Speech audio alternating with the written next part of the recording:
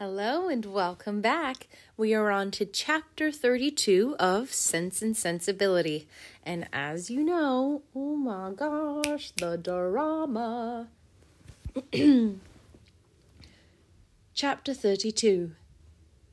When the particulars of this conversation were repeated by Miss Dashwood to her sister, as they very soon were, the effect on her was not entirely such as the former had hoped to see. Not that Marianne appeared to distrust the truth of any part of it, for she listened to it with all the most steady and submissive attention, made neither objection nor remark, attempted no vindication of Willoughby, and seemed to show by her tears that she felt it to be impossible. And though this behaviour assured Elinor that the conviction of this guilt was carried home to her mind, though she saw with satisfaction the effect of it, in her no longer avoiding Colonel Brandon when he called, in her speaking to him, even voluntarily speaking, with a kind of compassionate respect, and though she saw her spirits less violently irritated than before, she did not see her less wretched. Her mind did become settled, but it was settled in a gloomy dejection. She felt the loss of Willoughby's character yet more heavily than she had felt the loss of his heart. His seduction and desertion of Miss Williams, the misery of that poor girl, and the doubt of what his designs might once have been on herself, preyed altogether too much on her spirits, that she could not bring herself to speak of what she had even felt to Elinor, and, brooding over her sorrows in silence, gave more pain to her sister than could have been communicated by the most open and most frequent confession of them. To give the feelings or the language of Mrs. Dashwood on receiving and answering Elinor's letter would be only to give a repetition of what her daughters had already felt and said, of a disappointment hardly less painful than Marianne's, and an indignation even greater than Elinor's. Long letters from her, quickly succeeding each other, arrived to tell all that she suffered and thought, to express her anxious solicitude for Marianne, and entreat she would bear up with fortitude under this misfortune. Bad indeed must the nature of Marianne's affliction be, when her mother could talk of fortitude. Mortifying and humiliating must be the origin of those regrets which she could wish her not to indulge. Against the interest of her own individual comfort, Mrs. Dashwood had determined that it would be better for Marianne to be anywhere at that time than at Barton, where everything within her view would be bringing her back the past in the strongest and most afflicting manner, by constantly placing Willoughby before her, such as she had always seen him there. She recommended it to her daughters, therefore, by all means not to shorten their visit to Mrs. Jennings, the length of which, though never exactly fixed, had been expected by all to comprise at least 5 or 6 weeks. A variety of occupations, of objects, and of company, which could not be procured at Barton, would be inevitably there, and might yet, she hoped, cheat Marianne at times into some interest beyond herself, and even into some amusement, which, as the ideas of both might now be spurned by her. From all danger of seeing Willoughby again, her mother considered her to be at least equally safe in town as in the country, since his acquaintance must now be dropped by all who called themselves her friends. Design could never bring them in each other's way, negligence could never leave them exposed to a surprise, and chance had less in its favour in the crowd of London than even in the retirement of Barton, where it might force him before her while paying that visit at Allenham on his marriage, which Mrs. Dashwood, from foreseeing at first as a probable event, had brought herself to expect as a certain one. She had yet another reason for wishing her children to remain where they were. A letter from her son-in-law had told her that he and his wife are in town before the middle of February, and she judged it right that they should sometimes see their brother. Marianne had promised to be guided by her mother's opinion, and she submitted to it therefore without opposition, though it proved perfectly different from what she had wished and expected. though she felt it to be entirely wrong, formed on mistaken grounds, and that by requiring her longer continuance in London it deprived her of the only possible alleviation of her wretchedness, a personal sympathy of her mother, and doomed to such society and such scenes as must prevent her ever knowing a moment's rest. But it was a matter of great consolation to her that what brought evil to herself would bring good to her sister, and Eleanor, on the other hand, suspecting that it would not be in her power to avoid Edward entirely, comforted herself by thinking that though their longer stay would therefore militate against her own happiness, it would be better for Marianne than an immediate return into Devonshire. Her carefulness in guarding her sister from ever hearing Willoughby's name mentioned was not thrown away. Marianne, though without knowing it herself, reaped all its advantage, for neither Mrs. Jennings nor Sir John, nor even Mrs. Palmer herself, ever spoke of him before her. Eleanor wished that the same forbearance could have extended towards herself, but that was impossible, and she was obliged to listen day after day to the indignation of them all. Sir John could not have thought it possible. A man of whom he had always had such reason to think well, such a good-natured fellow. He did not believe there was a bolder writer in England. It was an unaccountable business. He wished to melt the devil with all his heart. He would not speak another word to him, meet him where he might, for all the world. No, not if it were to be by the side of Bart in covert, and they were keeping watch for 2 hours together. Such a scoundrel of a fellow, such a deceitful dog. It was only the last time they met that he had offered him one of Folly's puppies, and this was the end of it. Mrs. Palmer, in her way, was equally angry. She was determined to drop his acquaintance immediately, and she was very thankful that she had never been acquainted with him at all. She wished with all her heart Combe Magna was not so near Cleveland, but it did not signify, for it was a great deal too far off to visit.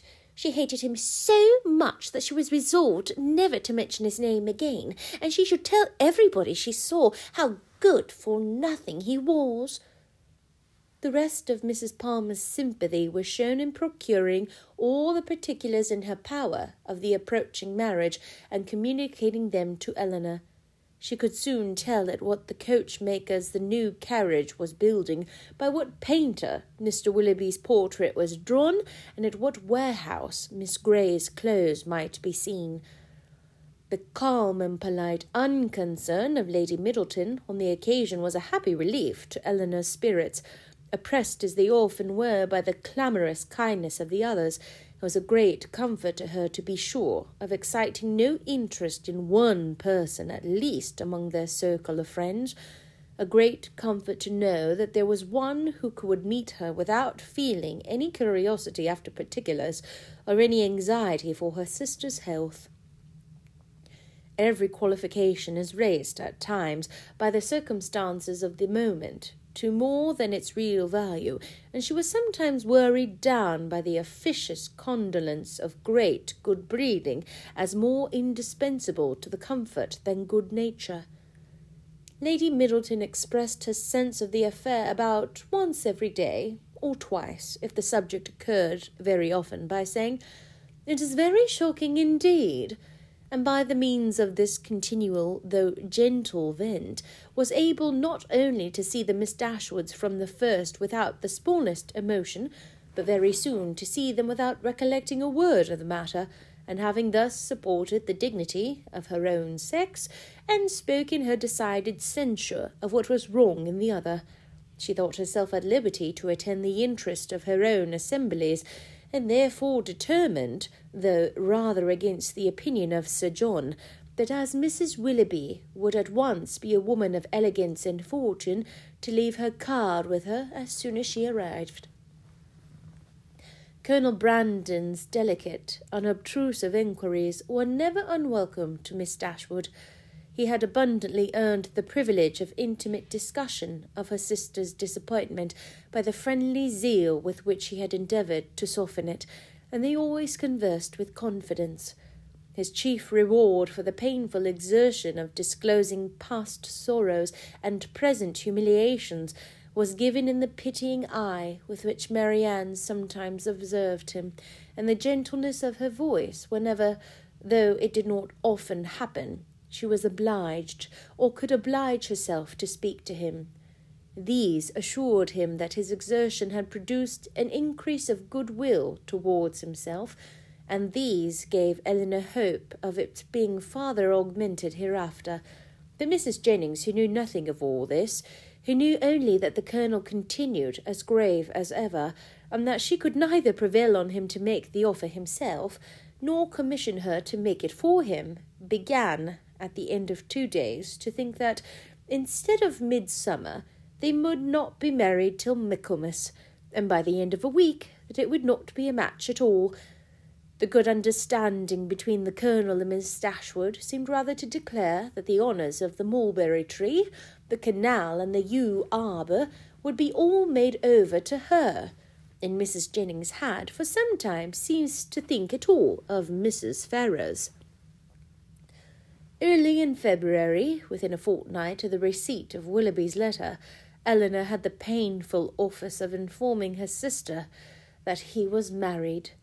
She had taken care to have the intelligence conveyed to herself as soon as it was known that the ceremony was over, as she was desirous that Marianne should not receive the first notice of it from the public papers, which she saw her eagerly examining every morning. She received the news with resolute composure, made no observation on it, and at first shed no tears, but after a short time they would burst out, and for the rest of the day she was in a state hardly less pitiable than when she first learnt to expect the event. The Willoughbys left town as soon as they were married, and Elinor now hoped, as there could be no danger of her seeing either of them, to prevail on her sister, who had never yet left the house since the blow first fell, to go out again by degrees, as she had done before. About this time the two Miss Steeles, lately arrived at their cousin's house in Bartlett's Buildings, Holborn, presented themselves again before her more grand relations in Conduit and Berkeley Streets. They were welcomed again with all the great cordiality. Elinor only was sorry to see them. The presence always gave her pain, and she hardly knew how to make a very gracious return to the overpowering delight of Lucy in finding her still in town. "I should have been quite disappointed if I had not found you here still," said she repeatedly, with strong emphasis on the word. "But I always thought I should. I was almost sure you would not leave London yet a while, though you told me, you know, at Barton, that you should not stay above a month.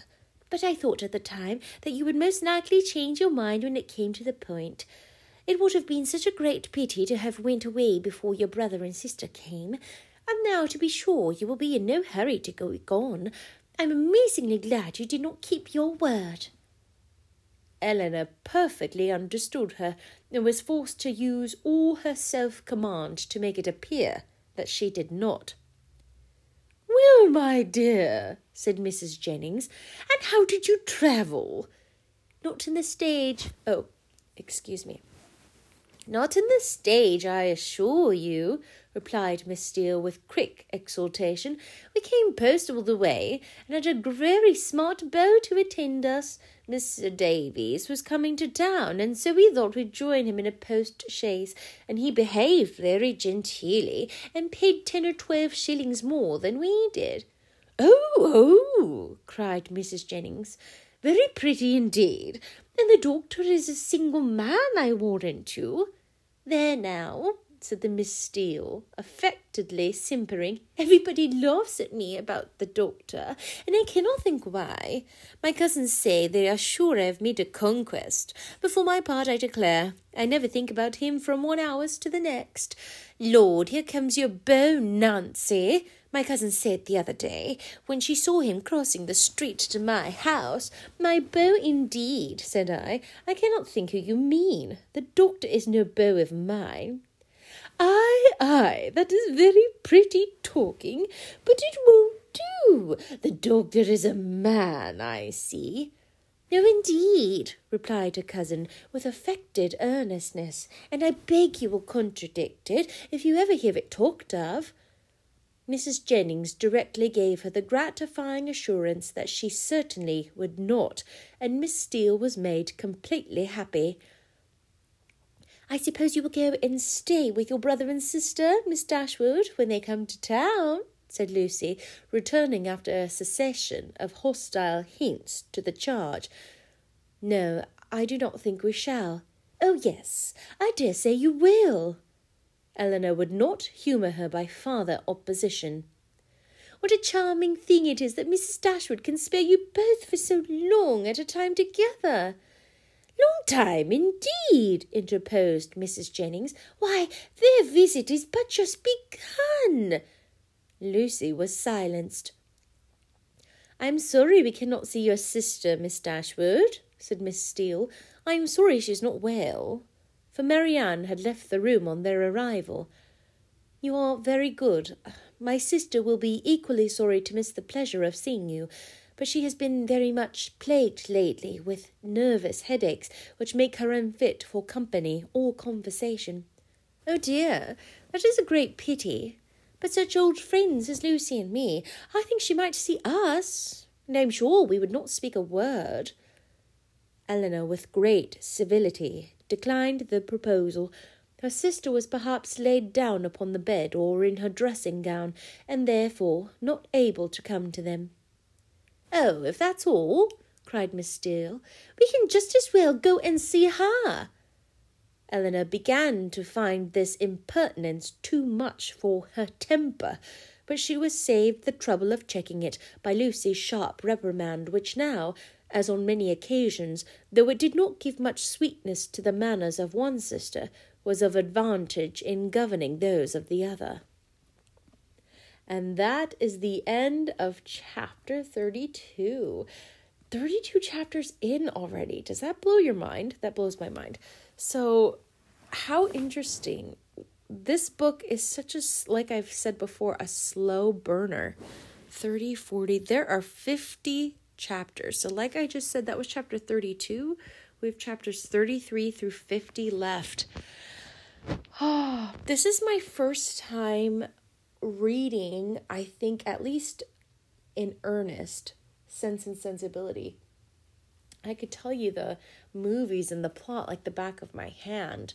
But, you know, my reading comprehension, this might be surprising to you, I have terrible reading comprehension.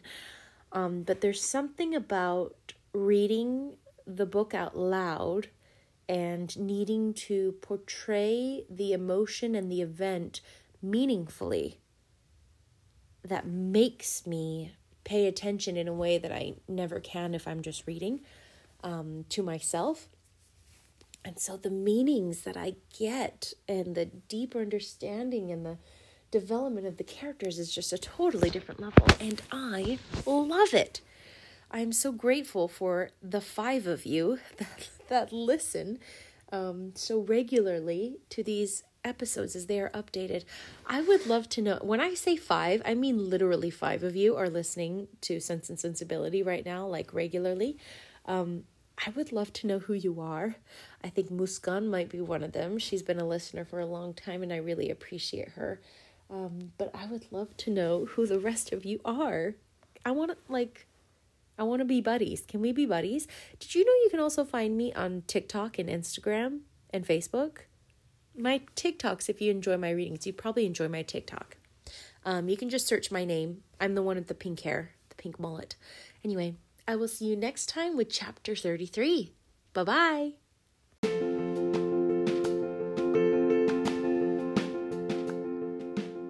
Did you know you can find me on various social media? You can find me on Instagram at The Drummer Stories, or on Facebook, Laura Hales, my name, or on TikTok at TAAAAAA, that's 6 A's, MAKI. I would love to see you there. Enjoy the story!